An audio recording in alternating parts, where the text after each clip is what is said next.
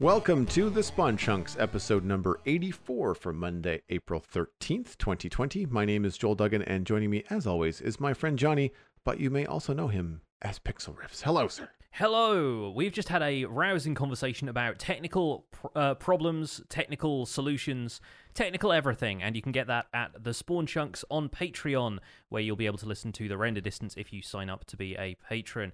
And we've got a lot to talk about this week, actually, in the main show. We have a little bit of stuff to touch on for our quick login, because you and I, after the Dungeons episode last week where we talked about our first impressions playing single player of the game, hopped into a Twitch stream and we played some multiplayer. And it was easy, like to connect. It was as simple as I had to double check the password from my Minecraft account or from my Microsoft account, because like I don't remember the last time I logged into Skype or my Xbox. Mm-hmm. But added you as a friend. We did that throughout the business day just to kind of double check to have that lined up. Yeah. And then when we logged on to stream, we just had a couple minutes on a Discord call to double check that we were on each other's friends lists. And just, you invited me to a game, and I clicked accept, and poof, I was standing in your camp, ready to go. I think the one stumbling block was that we didn't realize you couldn't just join straight away. The tutorial mission is exempt from all of the other stuff, but you have to get to that first camp area where you can select missions from a map, and at that point anybody can join. So we skipped the tutorial, not realizing that the tutorial actually gives you a couple of artifacts to get started, and so we went into the first creeper woods level with nothing. And so it was a bit of a different experience, and I think I'd increased the difficulty by one level just because I wanted to see so as well. A few more enemies, and we didn't have the AoE rockets that allow you to do splash damage to stuff. We didn't have the fishing rod that stuns people. We just had our swords, naked as the day we were born, and ready to attack some zombies. But despite that, I think it went pretty well. I had a great deal of fun playing multiplayer. I think the multiplayer in that game single player was fun. Multiplayer is funner as far as I'm concerned. And it was just the two of us as well. Like, it's going to be both chaotic and delightful playing that with 4 players. Yeah, I think 4 players is going to be tricky. I liked the teleport function. I thought that was really cool. You can use an Ender Pearl by pressing F1. You load up your teleport button, but then you can actually choose F2, F3, or F4 to teleport to specific players. Yes.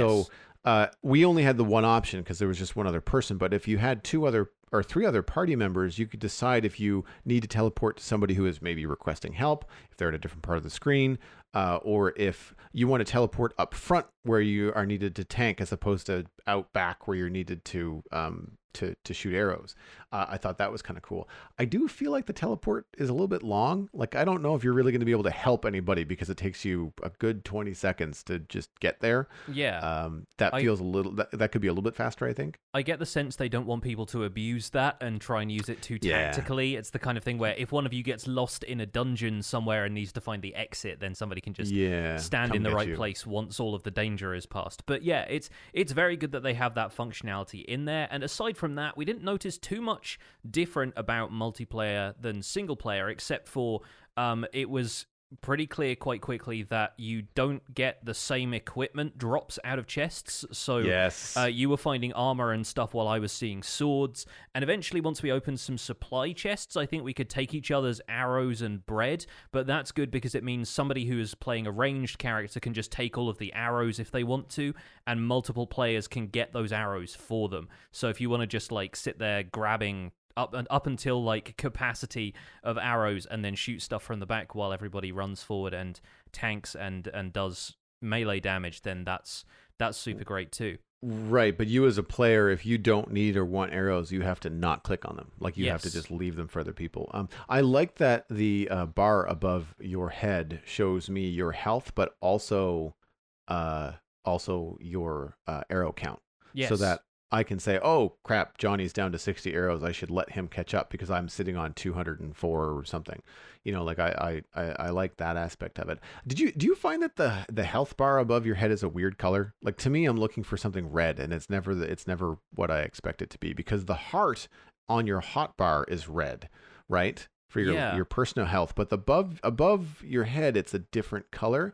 I'm wondering if again, we wouldn't know until we added a 3rd or 4th party member. I'm wondering if they're different colors based on player 1, player 2, player 3, player 4.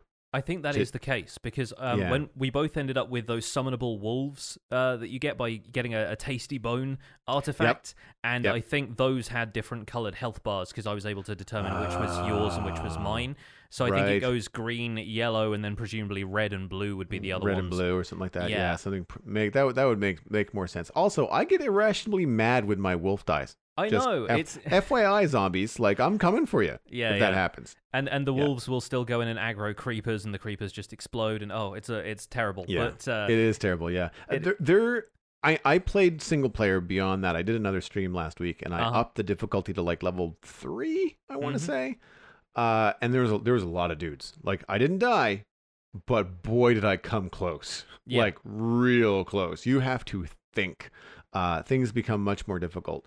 I need to go back and play on just difficulty level 2 to understand if not only our increase in difficulty when you and I played, but also the fact that there was 2 of us in there, if that again increased the number of bad guys. Do you think it did? I believe it does. Yeah, I think it definitely scales the difficulty based on who is there, and I think it adds more enemies to compensate for the fact that you don't want to just be cutting down 1 or 2 zombies at a time. So I played a little bit of single player as well. I've now actually got to the point where I have covered all of the content in the demo, in the beta, in terms of all of the levels. I played all the levels at the highest difficulty, and I'm basically holding off until full release because I don't want to get all of the items it's possible to get in the demo and then find that there isn't much else added in the full release. I would like to hear that they are holding back certain artifacts and stuff like that, and I think some of them are tied into the levels from later on. There's definitely a few things I expected to see more frequently from the footage we've seen that just wasn't there, like those beacons that you can fire a giant beam out of weren't in the beta as far as I have found, at least. And I think I've seen most of the stuff that game will throw at you. I found quite a few unique weapons, though, which is really nice. I think those are super fun to find, and it's always kind of hard to let go of them, even when the other weapons you're getting become way more overpowered. Like I ended up with those. What was the name of the? Sorry, go ahead. I ended up with those sickles that I was using when we were playing, and it was a unique weapon called the Last Laugh, which actually has this little kind of like Vex-ish laugh to it whenever you equip them, which is kind of neat. But they're a special weapon. I think they get slightly faster attack damage, and there's a chance for them to generate items or something like that. They get some perks that are basically like enchants that are built in on top of the extra enchants that you can add to them using enchantment points. But I got that, and I got the mushroom accessory that basically lets you attack super fast on a short cooldown. And I was blazing through stuff, and that was super fun. But soon enough, I got to the point where I found a sword that was, I think, 4 or 5 levels of power higher. And at that point, on higher difficulties, the sickles just weren't cutting it anymore. No pun intended.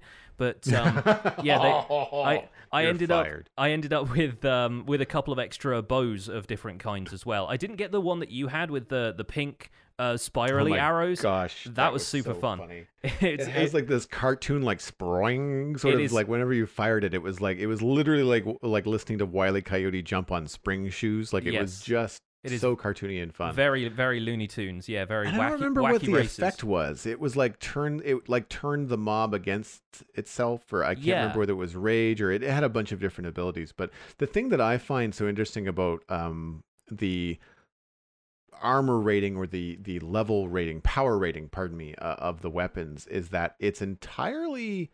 I mean, yes, they'll say technically this is better or worse, but there's 2 different things that come into that outside of the actual tech specs. It's that one, your play style. Like, are you upfront melee or are you holding back, ranged attacks? And so you're gonna go with a better bow versus better in-person weapons or melee weapons, and your armor is also more than likely gonna buff your range stuff as opposed to your melee stuff. Yeah. And so depending on how you're playing is going to affect that. But also I find too, just play style. Like even if you're a ranged character, I had the same issue where I'd be picking between 2 bows and it's like, wow, I know this is a weaker bow, but I much prefer multi-shot, or I much prefer bonus shot, or whatever it is that you can get with it. I was watching my friend Brian Dunaway's stream, and he was playing Dungeons for the first time. And what I like so much about Brian is that he doesn't read anything. He just kind of, first time playing games, he just likes to dive in and see what he can figure out. So he's just kind of feel it out, yeah. Feel it out, right? So and he's a funny dude. So he's trying to do stuff and he's wondering why it's not working. And you just like, I mean, you can tell that people watching are just like, read the description of the weapon and you'll understand. But he's just like, what does this do? Boing, you know, like that kind of stuff. But he had a bow that was called a twin bow. And it didn't need an enchant to have a bonus shot. It shot 2 enemies at once, no matter what. And then he and I were having this chat discussion about like whether or not he should upgrade it. It's like, I don't know, man. Like the next bow is like a 10 more damage, but you can't shoot 2 people at once with it. Like that's hard. Like that's a tough decision. So it comes down to like how you want the game to feel. Much like we talk about redstone contraptions on the show, where we want them to look and feel cool. We don't necessarily want them to be 100% efficient all the time, because that just honestly ends up looking like all the other stuff out there. Like everybody ends up with the same farm, right? Yeah. And with dungeons, I find like you might want to be more powerful, but you might find that being more powerful is not as fun. I ended up with a pickaxe. The animations currently in the beta don't vary. You use the same single overhand swing every single time. You're powerful. You own face. It's kind of boring. Yeah. I would much rather have a lower power sickle and be just like, you know, like go in there and just like, it's much more fun to have 6 different animations to those guys, and unlock, you know, and unlock the fun that way. And so I find that I'll just go, once I reach a certain level, it's like, well, I'm not dying. How do I want this to feel when I'm playing? If it feels more fun to have the lower power bow that has more sparkly effects, I kind of just go with that, right? I think it speaks to the level of depth they've added into this game too, that you have that variety of choice, and that you're not limited by whatever does the highest numbers, you know? Like, that's the thing I tend to go for in when I'm playing JRPGs, which I still do occasionally, is like, I will pick the weapon that has like the highest strength value, that just adds to your attack the most. But then I realize more recently, as my kind of outlook on gameplay like that has matured, that the way I used to do that some sort of 10 or 15 years ago when I first got into it meant that my character just ended up attacking really slow. And I'm suddenly like, oh, now I can take down some of these optional harder enemies, because I know that the strategy is to attack light but super fast, instead of do one big heavy swing that does like a third of their health bar. You know, there's different approaches to it, which I think works really well for variety of gameplay in dungeons. And as we've been saying, this is just the beta, so hopefully we'll have even more depth of content to explore when the full release comes out in May. And speaking of depth, the thing that I experienced for the very first time, because playing with you, we were at a higher level and higher story adventure than I had experienced on my own ahead of time. Mm-hmm. And so I got to experience the Geomancer with you for the first time. Mm-hmm. And I have to tip my hat to a brand new mob that has not been in Minecraft at all, is new to dungeons, has a Minecraft flavor, but is way smarter than any other mob you've ever experienced in Minecraft. They are long-ranged. They call stones out of the ground that both attack you and or pin you down. And it is like, it's almost comical how accurate they are. Yeah. Like you're going to attack a skeleton and all of a sudden there's a wall of stone in front of you. Like, where the hell did this come from? Yes. And it's a Geomancer that you can't see because they're off screen. They're very tactical like that. They will hang around the periphery of the screen, and then there's like a U-shaped kind of like 3 sides of a box around you, or just a field of stones at random positions that makes it difficult to navigate. Or occasionally 1 or 2 totems will pop up and then they'll start to turn red, and then they explode, like creeper explosion level. And they all have creeper faces carved into them, which is great. Yes. Like, it's such a nice touch. Like, chiseled stone comes out of the ground. I love them. Yeah. I don't know if it's possible to add them to Minecraft, but it would be fantastic, because it would just... There's just something so interactive about the fact that they don't attack you directly. They call something out of the ground. It's similar to... is it Evokers? Evoker fangs, with the kind of like fangs. The crocodile mouths that come up. Yeah. Speaking of, that's where I almost died. Yeah. I ended up fighting an Evoker in a choke point they're tough, man. Yeah, like they are hard. They have like hard. mini boss bars that come up when you encounter one of those, because they are like there's a couple of them scattered throughout the level, and then a larger one that you fight towards the very end when you've like rung the bell, and it's the arena fight at the end of that level. Pumpkin Pastures is the name of the level. It's tough, and they summon Vexes just like they do in Minecraft. They summon Fangs to attack you like they do in Minecraft. And if there are other enemies around, especially, you find yourself getting overwhelmed pretty quickly. Plus, they have a long health bar to take down. I find the Vexes a lot easier to handle in dungeons. Oh, yes, yeah. They're just so much easier to hit. The game does the targeting for you because it's not in a 3D space necessarily, or it is, but it's like it's the sort of isometric view instead of you having to aim at them directly and have them phase through blocks in front of you. And I've said before in the show that melee in first person to me is just not good. I don't find melee a good first person mechanic. I much prefer range for first person. But yeah, like they're really cool. And something I noticed, you mentioned earlier about like attacking enemies quickly, and having those quick attacks will stun the enemy long enough that they can't hit you back. Like once it takes like 3 or 4 hits to kill a zombie or a skeleton, every single time you hit them, you interrupt their attack so they can't actually get you. Yeah.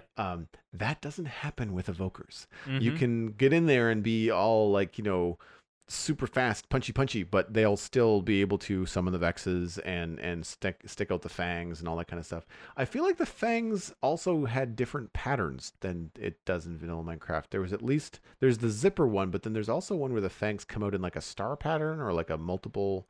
Yeah, like I think depending on the can. difficulty. They can summon them in a circle, and I think they do that on vanilla Minecraft as well, but I never get close enough to an evoker, really, to see those. Normally, I'm just taking them out of the distance with arrows if I'm in a woodland mansion or on a raid, so it kind of, it makes sense that I take them down quick enough that I don't get to study their attacks in detail. But yeah, if folks at home want to watch our Dungeons multiplayer or Joel's second stream where he ended up streaming a little bit more single-player stuff, we'll have links to those in the show notes, because we could go on all day, I think, about Dungeons. This is basically like part 2 of our Dungeons discussion, but oh boy, we have a snapshot to cover. So is there anything else we want to cover quickly here at the top of the show before we dive into snapshot news? I was going to talk about some of the issues that I'm having, in particular with the snapshot on my Mac. I know I've mentioned before on the show that 1.15.2 is got some frame stuttering issues. I do have a link on the bug tracker for that. I'll have that linked in the show notes. But I am continuously experiencing the same issues with the snapshots. I usually don't play them. I drop into them on the Mac to explore a little bit sometimes, get screenshots for the show art, that sort of thing. And it's worse. On 20W15A, it's unplayable. Like I even remember trying to just place a couple of blocks, because earlier in the week we were chatting with people in Discord and I was on my PC and I was messing around with Blackstone and some other stuff, but I wasn't able to check out the quartz or some of the other new blocks, and so I popped on this morning to mess around. I couldn't aim. Like I tried to place 2 blocks in a row, completely missed. And just was like, well, why am I overshooting and stuff like that? It's just, it's so choppy, it's unplayable. And so I know that it's not a Mac issue because I can't change anything on these things. Like it's the same hardware that it's always has been. Minecraft worked just fine until it stopped working just fine. And so I'm finding that issue really, really frustrating because I don't have a backup system. Like I know I have my own PC issues because the issues on my PC I mentioned last week are system wide. Other games on my PC are having the exact same problem. Speaking of the PC, I have a link that I'll share with folks if they're interested in watching some videos that I've been able to record. Unfortunately, when I record the videos, you don't see precisely what I see on the monitor. It's still glitchy, but it's not exactly what I see, but it's similar. But on the PC, I found that with Optifine pre-release 13, I've been able to sort of kind of mitigate the issues along with a number of other under the hood changes. So if you're having issues with frame stutter on a PC, feel free to reach out, because like I've done a lot of work with Minipax, a member of our Spawntra community, as well as my own. I can't thank him enough. And I would be happy to maybe narrow your frustrating online search. So we won't get into it here on the show too much. If you have questions, hit me up in the Discord, and hopefully we'll be able to point you in the right direction, because it's been weeks now of me trying to figure this out. It's been a solid 2 weekends of me not streaming at all, and it's been super frustrating. So I'm hoping a fix comes some point. I'm not sure where or how. And again, I'm not laying for the PC. I'm not laying it at the feet of Mojang, but on the Mac, it's got to be Minecraft. Like, there's nothing else has changed. It's the only thing that's changed on the system. Mm-hmm. So yeah, it's incredibly frustrating. But speaking of the snapshot, there's quite a lot to talk about. Where do you want to dive in? Let's kick off with the snapshot itself. This was Minecraft Snapshot 20W15A. And we have a quote from the top of the blog post where all of the changelog was published. "It's a wonderful day here in Sweden today. The sun is shining and spring is in the air, and when I say spring, I mean pollen. Let's remedy that by 1, staying indoors, and 2, introducing an all-new biome with a grain of basalt, blackstone, and magma cubes. To spice it up, we also have new fine tunes for you to listen to while traversing the Nether. Enjoy the snapshot." And that's from Adrian Ostergaard, who is responsible for posting all of the blog posts lately, along with various other things. And oh boy, are there some new features in 20W15A. I want to talk more about the music, and that's going to be the main discussion for the episode. But how about you take us through the rest of the changelog first? Sure. New features in 20W15A. Added Basalt Deltas biome to the Nether. Added a new set of stone blocks called Blackstone with regular, polished, and polished brick variants. Added Gilded Blackstone with which has been imbued with gold and has a chance of dropping gold nuggets when broken. Blackstone can be used to craft furnaces and stone tools similar to cobblestone. Added soul campfires that are made with soul sand or soul soil instead of coal in the middle of the campfire. Added chiseled nether bricks, cracked nether bricks, and quartz bricks. Added a piglin banner pattern, looks like a snout. Added 3 new tracks of Nether music, which we'll get to later in the show, and added accessibility improvements. These accessibility improvements are line spacing, which actually separates the lines of chat, make them easy to read for people that might have trouble, and added a chat delay, which slows down the flow of the chat, meaning that you can read it a little bit easier. It's not flying by quite as quickly on maybe a busy multiplayer server, and also will give you a queue letting you know how many messages are coming up before you're all up to date. Basalt Deltas are remnants of volcanic eruptions. This biome sports high concentration of basalt columns. And my show notes just skipped all over the place. Basalt columns and lava deltas. Walking through, you will be surrounded by flakes of flowing white ash. Magma cubes finally have a place to call home, spawning very frequently in basalt deltas. Blackstone can be found in large patches in basalt deltas as well. There are some changes to dispensers in 20W15A. Dispensers can now saddle mounts like pigs and horses, as well as add armor, chests, and llama carpets to the appropriate mob. Dispensers now shear other shearable mobs like mushrooms and snow golems. Soul sand can now be used to craft soul torches. Nether vegetation blocks, i.e. sprouts, roots, vines, fungus, wart, and wart blocks, are now compostable. Walls will now connect to more things like iron bars, panes, and even sea pickles. I don't know about that last one. That's kind of odd. Hoes are now the appropriate tool for breaking leaves. Mobs avoid walking on magma blocks, and lit campfires. Interesting. And then, of course, there's quite a bit to go on about Nether music, but that's the technical stuff, I think. Nether music is a really cool one because, as the blog post says, we are happy to announce that we've added 3 new tracks for the upcoming Nether update, all composed by the very talented Lena Rain. So a track called Rubido plays in the Nether Wastes, Chrysopia is played in Crimson Forests, and So Below is played in both Soul Sand Valleys and in the new Basalt Deltas. There are 2 lines in the blog post and a completely separate blog post which we'll cover later, but the 2 lines here from Lena herself. One of the primary instruments in Minecraft is the piano, and so one of my challenges to myself was to see how far I could push the sound of the piano until it resembled other things entirely. Again, that alchemical process of composition. I wanted each piece to feel like a progression of emotions or a journey from place to place within this other world.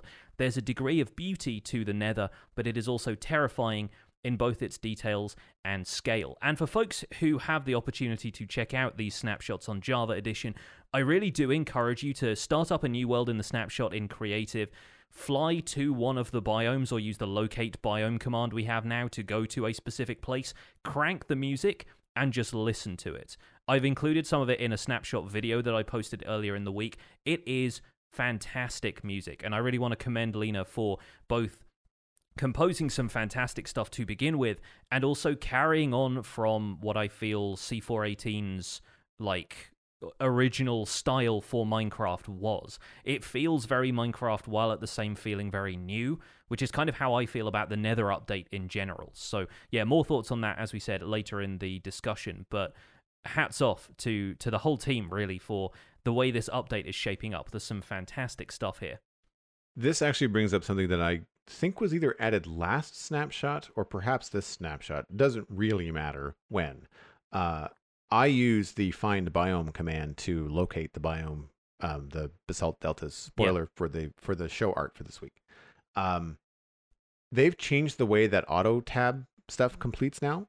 Yeah, it's way easier. Like you don't have to type in exactly from beginning to end. You can just type in, like if you can't remember what it's called, you can just type find biome and then start typing delta, and it'll just suggest, do you mean Basalt Delta? Yes, I do. Thank you. And because I find that not knowing a lot of the different commands that go in between things was always hamstringing me when I was trying to use the commands in Minecraft, and that feels much better. It feels way more intuitive now. Yes, yeah, it feels more kind of like a search engine than it does like a command prompt, which helps a lot, especially if you're getting into that stuff originally. And then once you've done it a few times, you can remember exactly what the command you were looking for was. So yeah, I think that was something that we covered briefly in a previous snapshot. So that has been changed, updated a little bit recently for usability, and that's working pretty well. Let's dive into the features themselves, since we're saving the music discussion for later. Starting, I think, probably with the biggest change, which is those Basalt Delta biomes. Having seen a couple of them in the Nether now, how do you feel about them? Oh, they're brilliant. I think they look wonderful. They feel more Nether than the Nether, if that makes any sense. It's the kind of gray surrounding you. It feels so different, even with like the addition of warped forests, which are the crazy blue, like the neon blue ones. I think Basalt Deltas feel like it kind of suits the surroundings with the ash and the lava and the new Blackstone, which we'll talk about extensively in a second. But I think it's so like decayed looking, but also incredibly beautiful, and feels more like the way basalt generates in real life. I compared it in my video to the Giant's Causeway, which is the kind of basalt formation you find in Northern Ireland and parts of Scotland, where there's just these enormous sort of hexagonal pillars of basalt rising up at different elevations in kind of the same way that they've generated them in the Nether. And I agree, I think they look spectacular. And you know what it is? It just kind of dawned on me, is that it looks more like a cave. It makes the Nether look more like a giant creepy cave because they look like stalactites and stalagmites, right? Yes, yeah, because definitely. of the way that they spiky kind of stick out of, especially when you have a basalt delta that bleeds into a lava ocean. Yes, because the spikies will continue, and you'll go from a solid spiky mass to then little spikes kind of sticking out of the lava, completely surrounded by the lava, and it just looks so cool. It looks like when you see like a jagged shoreline in the real world, you know, in the ocean, where you've got like these little crags of rock that are sticking out of the ocean near the shore. It looks like that, and it's very, very cool. I find that the basalt deltas, they're very large from what I can tell. Yeah, the few times that I've seen them, they do feel really expansive. Perhaps by design, because of the materials that you can get from them and what those materials can do. I don't know if they're starting to overpower the Nether. It feels like everywhere I looked was just basalt everywhere. Especially once you get into the thick of them. But yeah, I kind of agree. I was expecting these biomes to occur in little pockets, and for the majority of it to be nether wastes. And the nether waste is vastly feeling outnumbered now compared to some of the other stuff, even though crimson forests kind of blend with nether wastes quite well because of the red color scheme. I feel like the other two biomes are present enough, and along with the lava lakes and stuff as well, it feels like we are seeing less of the original Nether in the Nether now, which could be a good or a bad thing, and pretty soon it'll be the new normal. It'll feel less weird, but still, it's a little strange seeing this enormous mass of basalt everywhere. If I was gonna anticipate one of these new biomes to be the big expansive one, it would be Soul Sand Valley. Those would be the ones that I would expect to be the ginormous ones. And speaking of, when you get a Soul Sand Valley that spawns next to or generates next to a Basalt Delta, it's really cool, because then you can potentially have the Basalt Delta with the bluish fog, depending on which way you look. Like it can add like a layer to the Basalt Delta, because of course there's basalt in Soul Sand Valleys too, right? So it's having looking through a Basalt Delta into a Soul Sand Valley has a really unique ethereal kind of feel to it. The only criticism I have of the deltas so far is that depending on how they generate vertically in the Nether, they feel really, they go from feeling very organic and very sensical to feeling like 1.12 Minecraft floaty in a weird way. Yeah. And I don't know exactly why it feels weird with this, because I've seen it in the Crimson Forests and the Warped Forests, and that seems to be okay. But for whatever reason with this, I think it's because we're dealing with like trees and vegetation that's growing on the side of the Nether wall, versus this just looks like floating rocks when it's vertical. I've noticed if that makes any sense. A few areas below, if you get below it and there's like a lava lake underneath, they sort of seem more squared off, and it's kind of got some straight edges to it, whereas the top of the biome is a lot of elevation changes in a small area, and it sort of feels like if the basalt could hang down from below the biome to kind of cut up a little bit, that kind of flat texture that you get underneath, that might help a little bit if it was hanging down a lot more instead of just vertically upwards, if it was going downwards as well. Like the generation of the biome is generated on top of an existing surface, as opposed to in both directions. Yes. Like this, if the spikes were both positive Y and negative Y in their generation, that would look really cool. Then it would start to look like the Fortress of Solitude from Superman, but like evil. Yeah. No, that's really cool. I never thought about that. That Superman comparison just came into my mind right now. That's actually really cool. Yeah, when I think about it. No, I really like it. I've only been flying around in it. I have an opportunity to play on a Snapshot server, should I decide to take the time to do it, now that I've hopefully got some things sorted on my PC. But I can imagine that early days on a server and early days in the Nether, the Basalt Deltas are going to be tough. Yes. Navigating these things and not dying and rage quitting is going to be hard. Especially being squished by magma cubes everywhere you go, because magma cubes spawn so frequently there. It's kind of a surprise, considering how rare they are before. There is a lot to be said for that, and there's also going to be a chance to build a magma cube only mob farm there, which is the first time we'll really be able to guarantee only magma cubes spawning in a certain location. So boy, oh boy, are you gonna need some fire resist? Certainly are. Yes.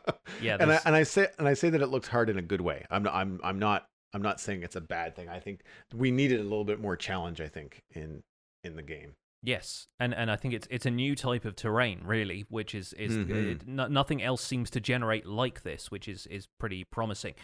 Speaking of the way it generates with a lot of this new block, Blackstone, which I think looks really good in the biome itself, when it is surrounded by all of the basalt, and when it's supposed to look like a volcanic formation and it's got streaks of lava and stuff in it. I think it looks pretty great, but then you take it out of context, and I feel like it loses a bit of that, and it becomes, when we consider it as a block that players are going to be taking to other places and building with, it seems like a dream block in a way, because you have a black block with a bunch of different variants. It turns into bricks, it turns into a polished texture like polished andesite with the sort of beveled border around the outside, and it breaks down into slabs, stairs, walls. It's a stone block, so there aren't, trapdoors and stuff, but there are cracked pressure variants. Plates. Yeah. Buttons. And it can also be used as a substitute for stone, meaning it adds a stone tool progression into the Nether. So now you have the option to create wood, stone tools, then you barter with pigmen, or piglins rather, to get iron nuggets, which you can turn into iron tools. I'm pretty sure you can get diamonds from nether fortresses, and then you have the option of getting netherite from there. So the entire tool progression is now available to players in the nether, which is exciting because, you have the option of doing a purely nether survival series if you want to, and only visiting the overworld occasionally. Not to mention the fact they've just made all of the nether plant life possible to compost so that you can create your own bone meal if you don't want to go fighting skeletons and stuff. There are more and more survival options becoming available to people in the nether. But then you look at Blackstone out of context, and I feel like you and I share the same thoughts on this, which is that the texture is a little bit difficult to work with. Yeah, I'll even be less polite and say it's very difficult to work with. The texture is noisy, to put it bluntly. And I want to say, of course, yes, new blocks are a good thing. At least they're never a bad thing. You can call me a negative Nancy all you want, but I'm happy that there's been an effort to include a black block that has variance in the game, but something about it just feels backwards to me. If you look at the new textures that were released with 1.14 and all the work that was put into those to make them more, like, to make them smoother, to make them work better together, this just feels like back to square one Minecraft 1.12 stuff. Like, it's like the programmer art style, as it's kind of referred to now. It's very pixelated. It's all, I mean, aside from, I think the noise is the biggest issue. That's the one, when you stick it next to other things, the noise of it is what sets it apart immediately. But right after that, you're going to notice that the hue of Blackstone is quite purple or blue compared to other neutral gray blocks in the game. So you can't really use it in any kind of gradient with stone bricks or cobblestone, because stone bricks and cobblestone are gray. They're not blue. They don't have any hue to them. They're pretty neutral. This is going to line up more with things like obsidian and crying obsidian that have those purple hues. It's the reason why you don't see people use obsidian in black builds all that much, because it doesn't go with the other black blocks. Same thing when you compare Blackstone to black concrete or black wool or coal blocks. They're all neutral blacks. Coal block being a good example because it has, or actually wool as well. There's a lot of different shades of gray and black in there to make what you feel is a black block. But there's no purple. Like, there's no hue in there. And so it becomes really frustrating, I think, when you get a new block that you've been wanting for a while with all these different variants, and yet it doesn't seem to be able to be used quite easily out of context in the Nether. I'll also... sorry, go ahead. No, I was going to say I would almost want to swap the texture of coal blocks and Blackstone. So the coal blocks were this kind of, single texture thing of it being, slightly purpley and having those lighter glints to it, and then making the Blackstone a little bit more of that kind of pure black block. And obviously from there, it might be more difficult to show the brick formations that they've put in for it and the kind of the chiseled versions of it. But there's also, I think, more use for it out of context and a bit more use for it to blend in with other stuff. Like, we've been talking about slabs and stairs and so forth in the context of wanting to make modern roads that have more than just a full block step up whenever you want an elevation change. And I don't know if I would use regular Blackstone or any of the polished variants or brick variants for that. No. Because it doesn't provide a particularly smooth transition, especially not with any of the other black stuff the other black materials we have already. No, and the black, and even within Blackstone itself, like, they've taken the time and the effort to give Blackstone, polished Blackstone bricks, and cracked polished Blackstone bricks.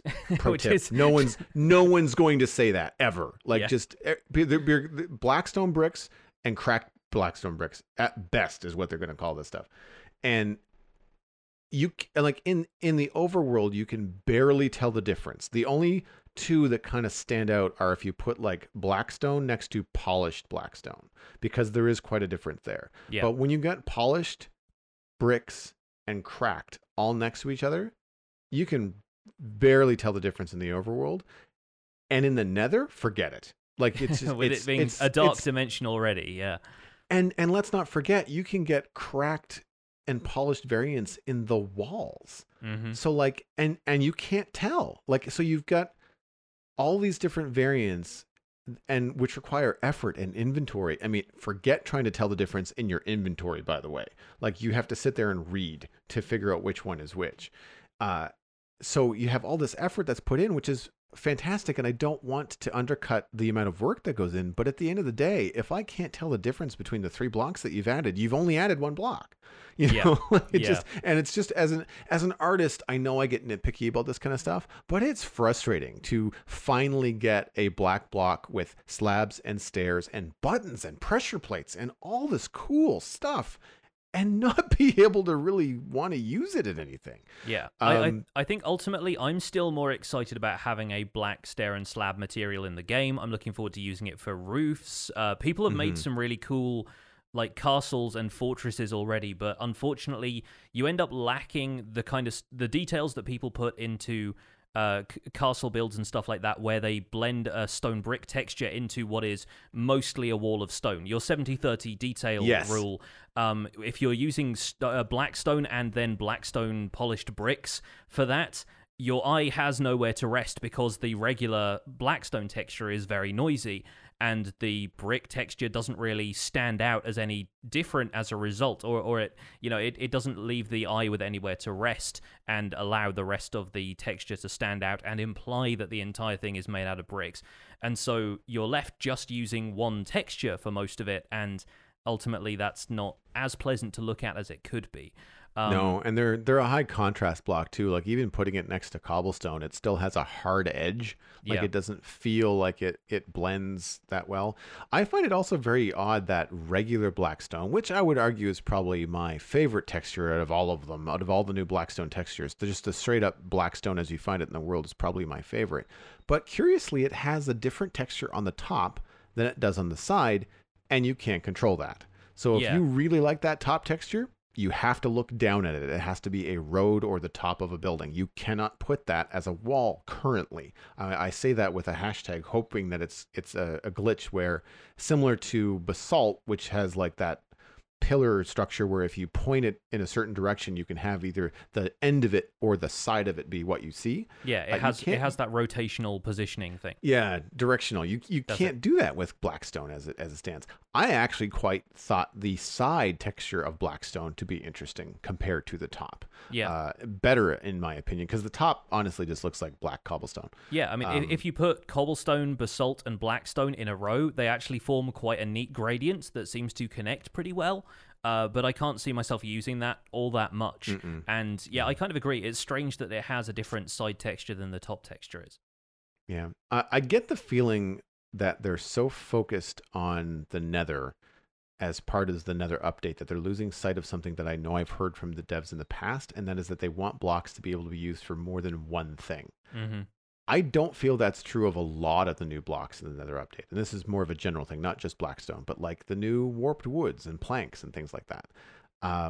In a lot of ways, the new Nether blocks remind me of blocks in the end. How often do you see blocks in the end used outside of the end? And I'm taking shulker boxes and end rods out of it, but like purpur, end stone brick, end stone bricks. Like they just don't work with anything else. End stone bricks had an opportunity, and you'll see this with people with their texture packs. If they do a custom texture pack, very often they'll change end stone and end stone bricks to be the same color as sandstone, so that they can use it in sandstone builds and have more of a variation there. And it's just not. They didn't do it. There's the weird neon puke yellow, and that's just how it is. But as a result, there's a set of blocks in the end that people just don't build with very often. You'll see the odd purpur castle or purpur roof to a wizard's tower because it gave you those stairs and slabs that you so desperately wanted in your shapes. But people kind of like sacrifice the color because like, well, I don't like the color, but I want stairs and slabs more than I dislike the color. And so I'm feeling the same way about the Nether. I'm feeling like it's more, if you want to play with these blocks in the Nether, they're only going to work in the Nether with other Nether blocks. Because don't get me wrong, if you start combining Nether brick, the purpley Blackstone, the crying obsidian, like all these things that are very nethery with the Nether update. They do all work together, but you can't really take them out of the Nether and get nearly as much flexibility with them. Yeah. And that may be a sign that they want players to build bases in the Nether more, is what they've been encouraging people to do with this whole update, is make the Nether more of a place for players to build and survive, but it also neglects the diversity those things could have in other dimensions in the game. Yeah. And considering players prefer to spend time in the overworld because it's the most similar to the real world, and I think right now people are looking for ways to spend more time, looking at something that looks like the real world. Yeah, it kind of makes sense. Moving on from this very quickly, the addition of Blackstone, quartz bricks, cracked and chiseled nether brick, and the new Piglin banner pattern, I think all points to the strong possibility of Piglin bastions being included, if not this week, then sometime soon. Because either that or Mojang is giving the players the toolsets to build their own Piglin castle, because the chiseled Blackstone brick variant has a snout-style design in it as well. So I'm guessing that if we're not getting bastions, then at least it's a visual cue to players to be like, hey, you want to build Piglin houses? Here is some stuff that looks Piglin themed already. So I agree. Yeah, and I love the snouts. I mean, to get into some positive notes here, like the snout carved into the stone is hilarious. Yeah, it's very funny. Yeah. Yeah, and sort of works on two levels. Like it sort of looks like two eyeballs, like it sort of looks like a little face, but also once you see it's a pig nose, you kind of can't unsee that it's a pig nose. Yeah, it's a simple enough design. It isn't like a full Piglin face that couldn't be interpreted as anything else. Exactly. Yeah. It's good. It's good. And the carved nether brick is cool because it's got the skull in it from the wither skulls that you find in nether fortresses, which I think is really good too. Neither one of those are directional though, which I also find confusing. It's one of those weird situations where we have that flexibility existing in many other blocks in parts of the game. I don't understand why that functionality was removed for these blocks. Yeah, it's like something has to be assigned as a pillar or a tree trunk block for it to be rotated in that way, or something with functionality like a piston, for example.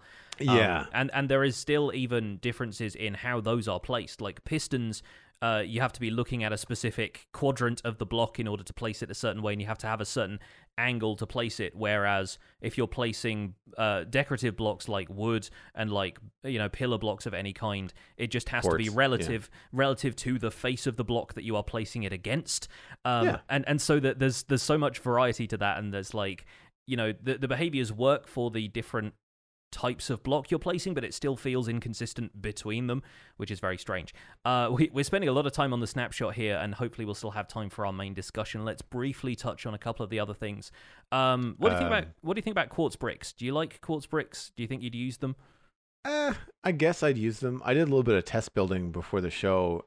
They add some depth and detail. Like if you have a smooth quartz wall and then you put quartz bricks at the base of a quartz pillar, it does sort of feel like it pops off the wall, even though it's all the same face. Like it does kind of give that feeling. As a full wall of quartz bricks, though, it doesn't feel right. It looks like it's going to fall over to me. Yeah. It's because it has a very distinct grid. It doesn't interlock like bricks do, and any of the other brick textures. It's very different. It's like the pattern is like half stone brick and half purple. Right? Yes. Purple has that 4x4, but because it's all even, it makes sense. But with quartz bricks, if you make a wall of it, you get alternating rows of like 2x2s and 2x4s in terms of the quadrants. And so it doesn't feel like something I'm going to build, big walls of. And I mean, it's not bad. Like I'm not saying it's terrible, but I'm also just, it's a curious choice. Yeah. And again, I think because of the curious choice, it narrows its use, which again feels odd for Minecraft. That is kind of my thoughts on it too, is why now? I get that they're adding other stuff relevant to the Nether, and unless it has some sort of place in the eventual Piglin bastions if they get added, I sort of wonder why wait this long to give us quartz bricks, and why include them at all if quartz bricks really aren't necessary. So we already have chiseled quartz, smooth quartz, regular tileable quartz blocks, we have quartz pillar, and side textures for quartz pillar and so forth as well. Like there's a lot of variety in quartz already, not to mention it has slabs and stairs, not walls, but again, I guess we can't have everything. It seems a little strange to add quartz bricks seemingly arbitrarily alongside some of this other stuff. And people have speculated that cracked and chiseled nether brick hints at there being a redesign of nether fortresses on the way. Not certain if that's going to be the case or not. I would assume not, because that seems like a lot of work to also completely overhaul an established generated structure that is not doing a bad job of being there. But it totally depends how that has a relationship with the piglin bastions and if they become a thing. And I don't see the nether fortresses changing their shape. I could see the composition changing. I could see, when you get a crossroads, you get carved stone bricks or carved nether bricks. When you, and then just like every once in a while throwing a cracked brick in there, I can't see that being a terribly difficult thing to change in terms of nether generation. Yeah. To end the snapshot chat on a positive note, I love the way walls connect to iron bars and glass panes. Yes. It is nearly the vertical slab that players have been salivating for years. And as a refresher, just to kind of bring everybody up to speed in case you're wondering, there are now 17 types of walls in the game, including cobblestone, mossy cobblestone, brick, stone brick, mossy stone brick, granite, andesite, diorite, sandstone, red sandstone, nether brick, red nether brick, endstone, prismarine, and now blackstone, polished blackstone, and polished blackstone brick. If you can tell the difference between any of those last three. Good luck. But no quartz. You get 3 that you can't tell the difference between, but there's no quartz. Notably absent, I feel, are quartz, polished andesite, polished granite, and I guess polished diorite, although no one would use it. Smooth sandstone, also missing. Cracked stone bricks. And then a big question mark, wood. Yeah. So we get all these things, and just like you said, like that comment that you mentioned earlier with a little bit of a sneer of like, we can't have everything. It feels like some of the stuff they're adding is just like, we didn't need this. Yeah. And then the other stuff that is just such an obvious ad where people are just like, we want this, and then we're just not getting it, and it feels weird.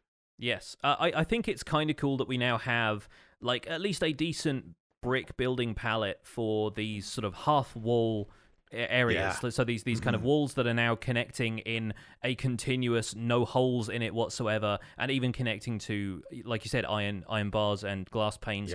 It really ups the castle building game, I feel like, because you can have thinner sections of wall now in a castle that still feels solid and defensible and so forth. And add some depth to builds where you don't want to have the walls be 3 blocks thick. Yes. We talked a little bit a few weeks ago about like, the speed at which the Minecraft player walks and walking through walls and build scale. And if you've got a 5x7 house and you want to have some depth to it, you don't necessarily want to have 3 meter thick walls when the inside of your house is only big enough that you can touch both walls with both hands, right?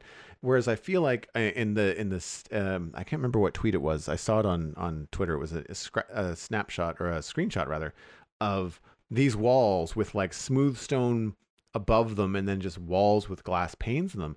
And it just adds that level of sub-block detail to a small build that just makes it feel so much nicer. Yes. And so much more, I guess it makes it feel more realistic because you start to get walls that are no longer a meter thick. Right. Like, I think that's the biggest takeaway. But I have always been frustrated with wanting to build walls that are more than 1 wall tall. So even forgetting that they now connect brilliantly to iron bars and to glass panes, just the way that they connect to one another, it's solid. There's no holes in it. I'm curious also to see what that means for technical Minecrafters. You now have this half block thing that you can push things up against. You can push items up against. You can use it to align mobs. Like, I'm curious how this is going to go forward.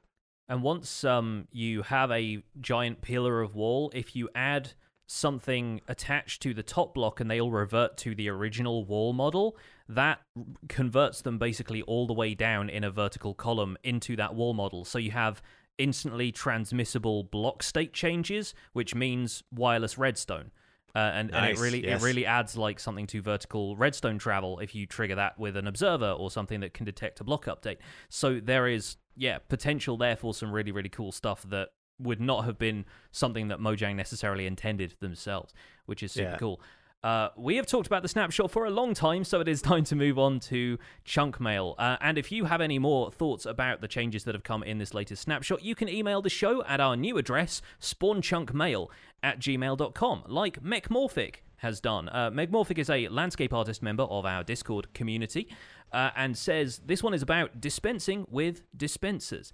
Howdy, Joel and Pix. I couldn't help but notice in the last snapshot there were a number of dispenser changes that allow shears in a dispenser to be used on a number of entities. We mentioned this earlier, that they can now be used to shear snow golems and one other thing that I forget. Place like saddles and armor and things on horses. Yes, and they can shear mushrooms. That was the other thing they can shear. Yes. Is they can take the mushrooms off of a mushroom and convert it into a regular cow. Sorry, back to Mechmorphic's email. There is one feature I have wanted since dispensers have been able to shear sheep, and that is the ability to shear vines, thus making automatic vine farms possible.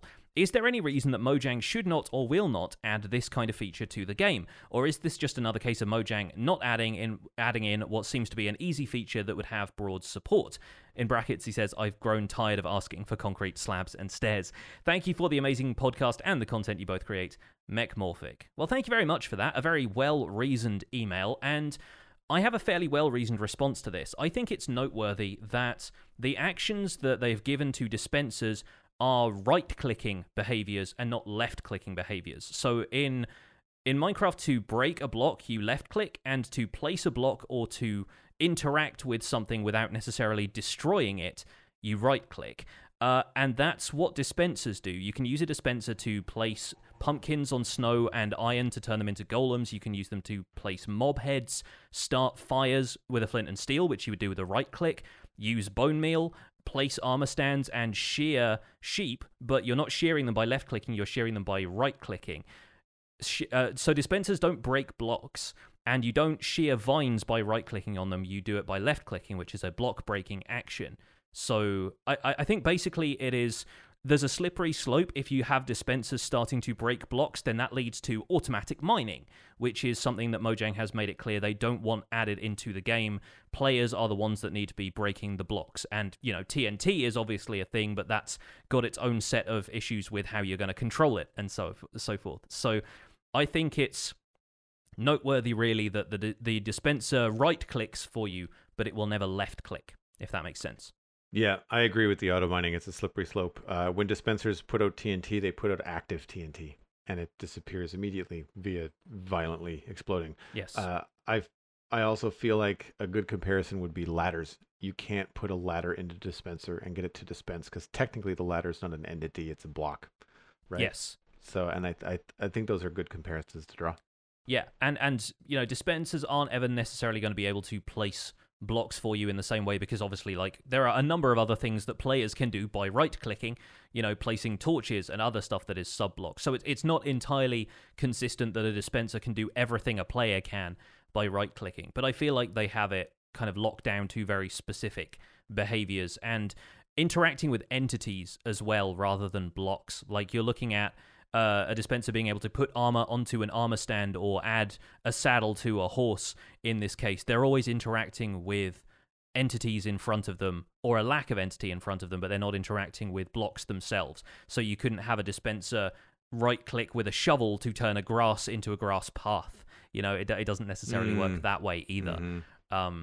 But yeah, it makes sense. I think dispensers are now becoming more consistent in their behavior, and that's sort of what they're trying to do by adding these extra shear behaviors for mushrooms and for snow golems. Even though shearing a snow golem just removes the pumpkin from their head, doesn't really do anything else. So there's no reason to have it do that, but it's just something else a dispenser can do with shears, I suppose, that justifies its existence more than just for shearing sheep. Yeah. So I think it's time to move on to our main topic of discussion, which we're going to brush over briefly, of course, because we've talked a lot about dungeons and the snapshot. But with the music being added to the Nether, courtesy of Lena Rain, who I really wish I had noticed her name and where I recognized it from. She was the composer of Celeste, which is one of my favorite Switch games, and it's available on a bunch of platforms. But Celeste, 2D platformer, wonderful game, fantastic, sublime soundtrack. And so yeah, there are some themes in the new music that I even sort of vaguely recognized as like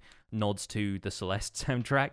But between her and Samuel Alberg, they posted an article on Minecraft.net, which is linked in the show notes, called The Sound of Scary, about the music and sound design of Minecraft, with a couple of nods to the folks who were composing for Dungeons and Minecraft Earth as well. This is a great read for anyone who's interested in the audio elements of the Nether update. But I thought it was kind of cool to bring in to the discussion this week, because Minecraft obviously has a fairly recognizable soundtrack at this point. I imagine because of Minecraft being the best-selling game in the world at this point, you know, hundreds of thousands of people, if not millions, have heard the Minecraft soundtrack at this point. And being content creators, you and I, Joel, we rarely hear the Minecraft soundtrack these days, because a lot of the time when we're streaming or recording it, we have the music turned off, largely to avoid, balancing issues where, the Minecraft soundtrack has a large dynamic range. It can be very loud and very quiet at different points. So we kind of have to balance it between, the music being heard and our commentary being heard.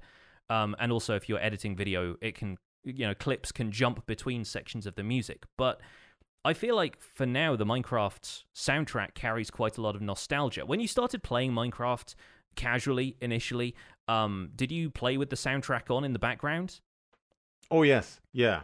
And I don't remember if it was you or if it was my friend Steven that turned me on to the fact that the soundtrack was available elsewhere. Yes. And I bought those, and for a while, because I quickly learned playing Minecraft, especially where early on I wasn't spending a lot of time in the Nether. I was mostly overworld stuff. I just ended up hearing the same track over and over and over again, and I just got kind of sick of it. There are 4 different songs, I think, that play in the overworld. It might be more than that now. It might have expanded a little bit. But if you're playing survival Minecraft, there is specific music that plays randomly throughout the day. And then if you're playing creative mode, there are different kinds. But for folks like us, we typically play survival all the time. We would be hearing the same 4 or 5 or maybe 6 tracks over and over again. I was very surprised when I picked up the albums that there are several different kinds. Not all, I don't like all of them, but there, like, most of them I do. And so what I started doing was playing that in the background instead of podcasts or other things. When I was playing Minecraft offline, I would just listen to the soundtracks. I think I like the second one better. I think I prefer the second one. I think mostly because the first one has so many of the tracks that you have heard on repeat forever if you've just been playing the game. Yeah. So branching out into the second soundtrack is always a little bit better. I've always been surprised that more of the existing soundtrack, which is obviously out there, is not included in the rotation in the game. Yeah. It doesn't seem like a hard thing to add.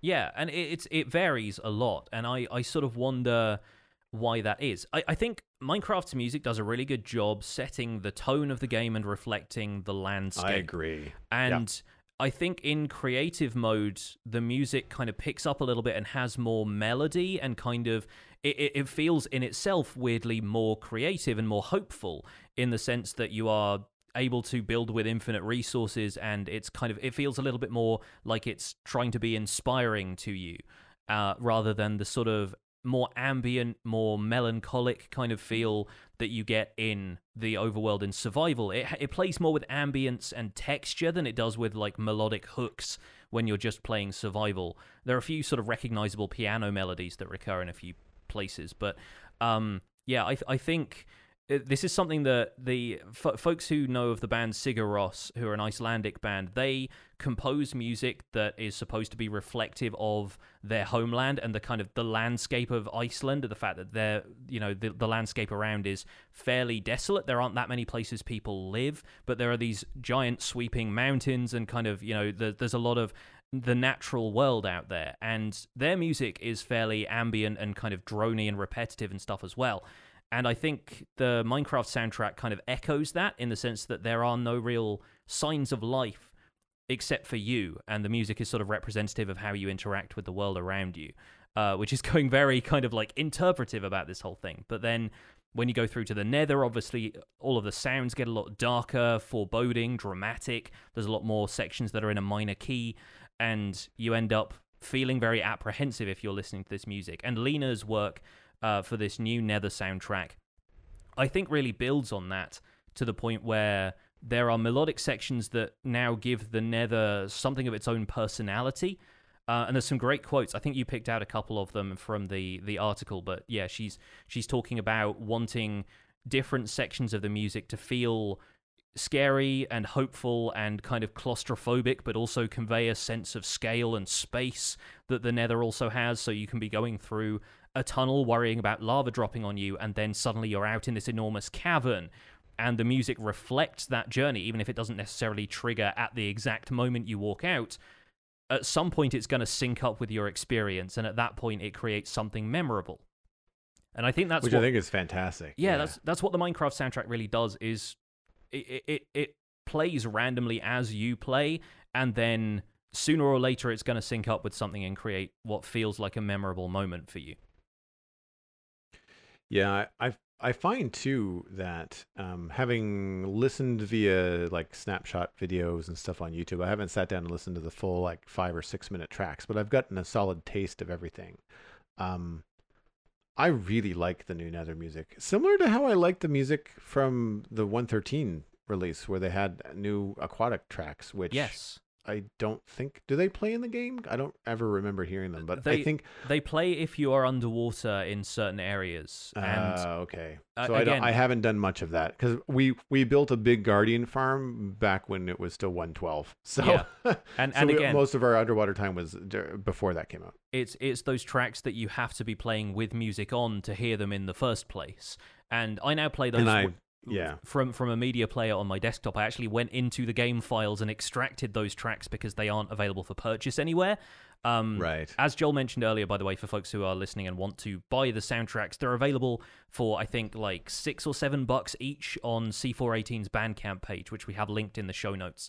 And it's really great to, as Joel said, have them just playing as you play, so you get to hear the entire Minecraft soundtrack instead of just the same 3 or 4 pieces, because there's some favorites in there that I would have had to play in creative mode a whole bunch before I would even have heard. And I've noticed a number of content creators using the Minecraft music now in time lapses. Yeah. And I'm not familiar enough with all of the tracks to know if they're only using tracks that are currently in the game, or if they're using other tracks from Minecraft that have been composed by C418, because they are assumed to be part of the game and therefore don't flag the content controls on video stuff like Twitch and YouTube. For example, I know a number of Twitch creators use game soundtracks from other games when they're playing Minecraft, just because they want something fun to listen to in the background, but they use game soundtracks because Twitch doesn't flag that as not game content. They're just like, oh, that sounds like Elder Scrolls. That's fine. That person might be playing Elder Scrolls. They don't. The algorithm isn't smart enough to look at the game you're playing versus the soundtrack you're listening to. Yeah, which I think is clever.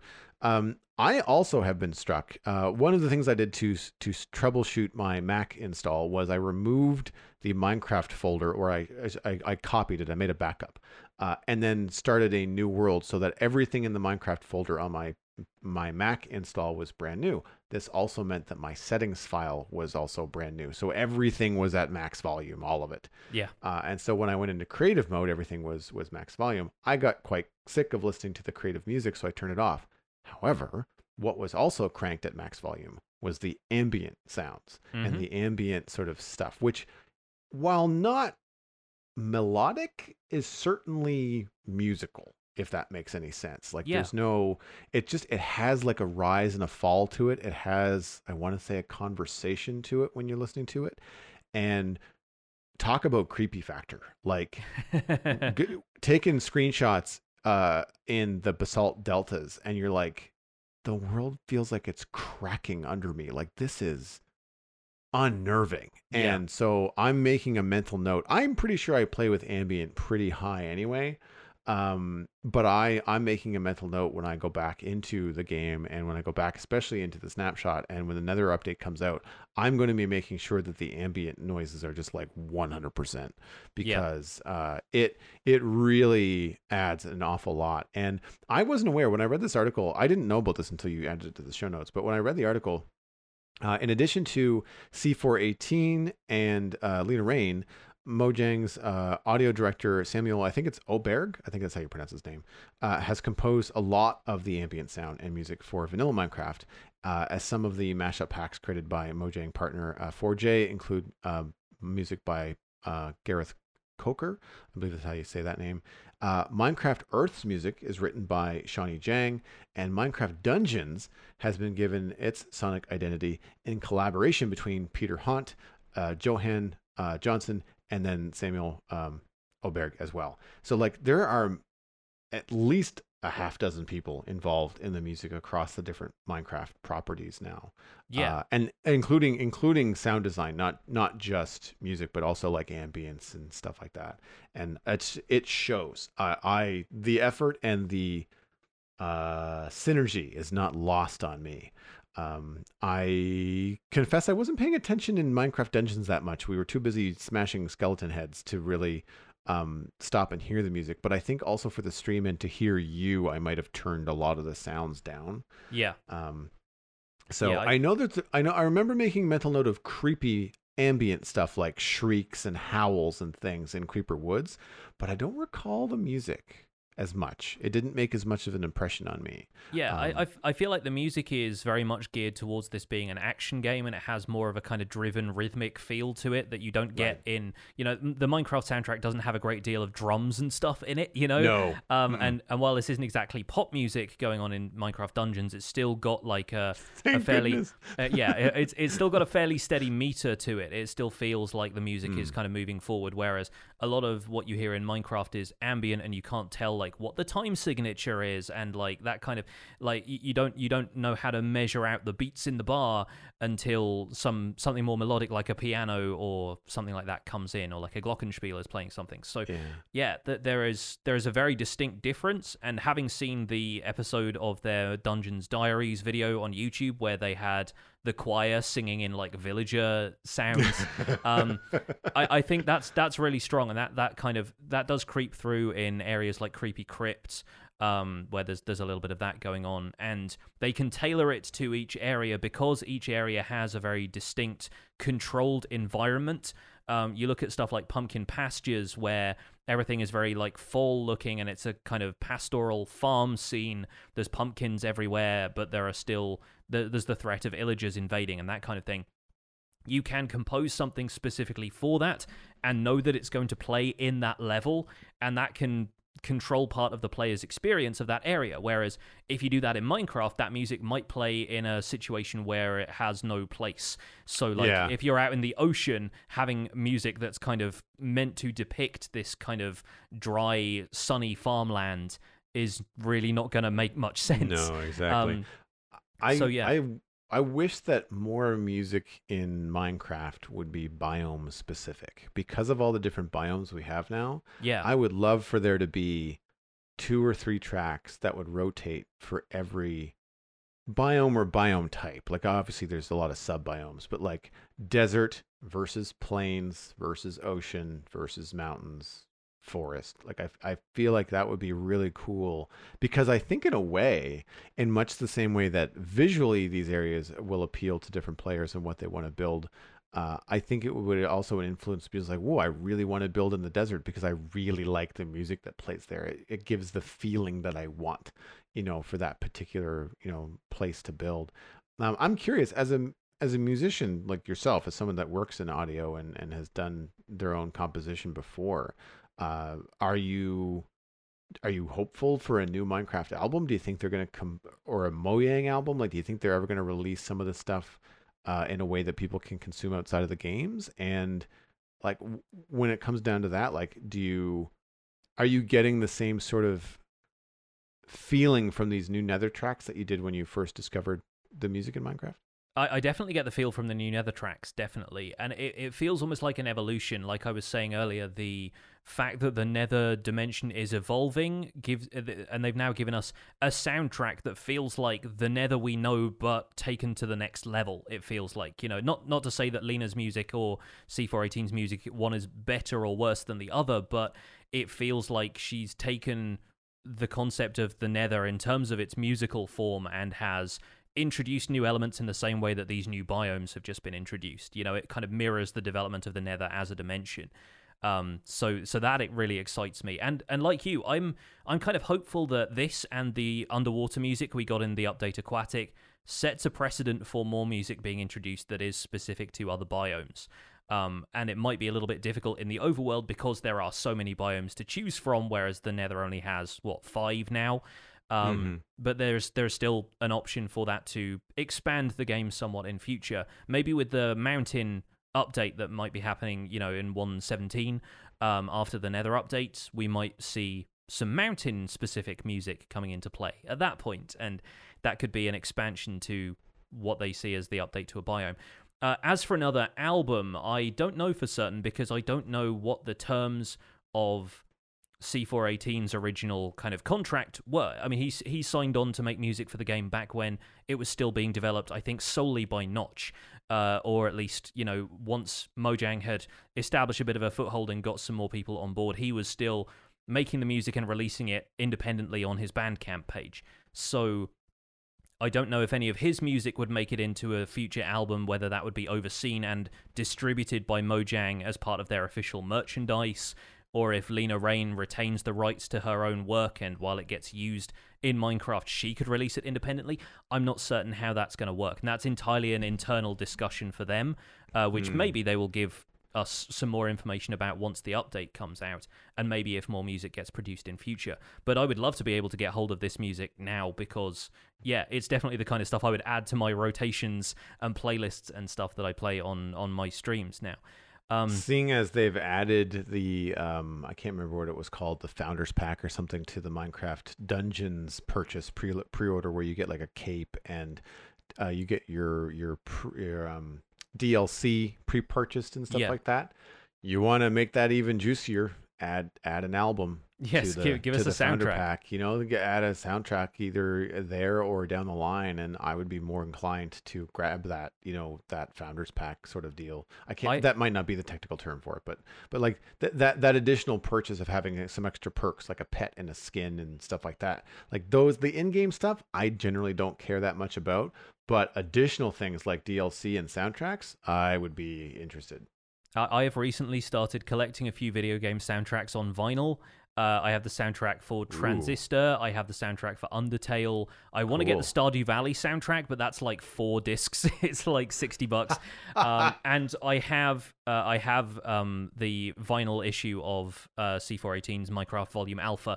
I mainly, in fact, I wanted it so I could listen to it on a record player, which is pretty cool, but also so that I could put it in a 12-inch frame and hang it up on my wall, because the art for it is, of course, like a stylized 3D rendering of a grass block, but it looks really cool in a frame, and I want to put that up in my office somewhere, but I'm terrible at decorating my office, it turns out. Yeah, and I think the Minecraft soundtrack is one that's going to be in the consciousness of a ton of people, historically speaking, going forward for a while. It's the kind of music that will invoke great nostalgia in people some, 40 or 50 years from now, whatever state Minecraft is in. I feel like, you hear that music and it's like returning to the game. I've actually chosen to play Hagstrom from Minecraft Volume Alpha, which is one of the 4 pieces that plays in the overworld at basically the beginning of every episode of my Minecraft Survival Guide series, and I've edited it in the post sort of processing phase of the, when I'm editing the video, rather than have it naturally play in the background. It's one of the more peaceful tracks, and I feel like it's one of those tracks that kind of grounds you in Minecraft and gives you, it's that peaceful kind of like melodic piano line that is very, very simple and almost feels like you're kind of returning home or watching the sunrise or something like that. And I wanted to include that almost as like a musical motif for the survival guide, even though it's not something I've composed myself, but I wanted to give people a sense of like, hey, we're coming back to this now, and it feels familiarity, like familiar. Yeah, exactly. And that's part of it. And I think that's one of the things that really sticks out about the Minecraft soundtrack once you've experienced it a couple of times, is that it becomes familiar very quickly. 100%. Yeah. So that's going to be it for this episode of the Spawn Chunks. Thank you, folks, for listening and for listening to me ramble about the music, especially.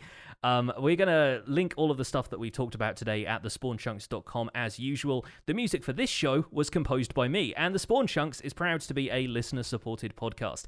If you're getting some value out of the show, why not consider putting some value back in? You can visit patreon.com/thespawnchunks to join our community, where pledging at any level will get you an invite to our patrons-only Discord chat, and we are very close to achieving our next milestone goal of recording the show live in Discord so our patrons can listen in as the show is being made. We are currently at 172 patrons, which is another increase from last week. Thank you so much for your continued support, and special thanks go out to our content engineers, Cameron Sigelski, Greener Canuck, JD Williamson, Yakov Nastin, and Yitz for your support on this episode.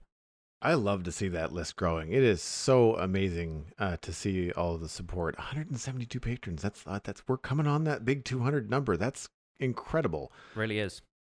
Sharing the podcast with your friends is the easiest way to support the show. It's 100% free. You can find us at The Spawn Chunks on Twitter and Instagram, but personal recommendations are by far the best way to share the podcast with friends. Shout and wave from across the street. That's how I do it. That's how you should do it too. I'm kidding. Don't take me literally. You can email the show at the new email address at spawnchunkmail@gmail.com. Subscribe on iTunes, Android, Stitcher, and Spotify. You can also hang your podcast hat on YouTube if that's where you like to listen. And of course, the RSS feed is on the spawnchunks.com, and the patron-only RSS feed is on the Patreon page. That's where you can listen to the render distance, the extended version of the podcast. My name is Jonny, but online I go by Pixelriffs, and you can find most of what I do at youtube.com/pixelriffs, where I attempt to make sense of this crazy and wonderful game in a series called the Minecraft Survival Guide. I stream 3 days a week on Twitch, doing behind-the-scenes work for the Survival Guide, and I'm also the voice of the unofficial Hermitcraft recap, which you can find through a quick YouTube search. Aside from that, I'm at Pixelriffs on both Twitter and Instagram. Joel, where can people find you online? Everything I'm doing online, including my illustration and design portfolio, is at joelduggan.com. If you're interested in hiring me there, then just drop me a line. The Citadel Cafe is a podcast I do about sci-fi and fantasy entertainment. That's at thecitadelcafe.com. And it's also on YouTube. So if you're one of those YouTube podcast listeners, you can find the Citadel Cafe on YouTube. We don't have a vanity URL yet, so go subscribe and help me out there. But you can just do a quick search for The Citadel Cafe on YouTube. You will find archives starting at episode 300 up to the most recent, which is 356. A few of those include my buddy here, Jonny, on the show. Some of my favorites, actually, including a show about Endgame, Avengers Endgame, and a more recent one about Dungeons and Dragons. Super, super fun stuff. You can also follow me on social media at Joel Duggan. I'm very easy to find. And of course, I will point you towards twitch.tv/Joel Duggan, where I hope to stream more stuff now that my computer is almost sort of kind of maybe working. Thanks for visiting the Spawn Chunks. The world outside is infinite, and the biomes are alive with the sound of music.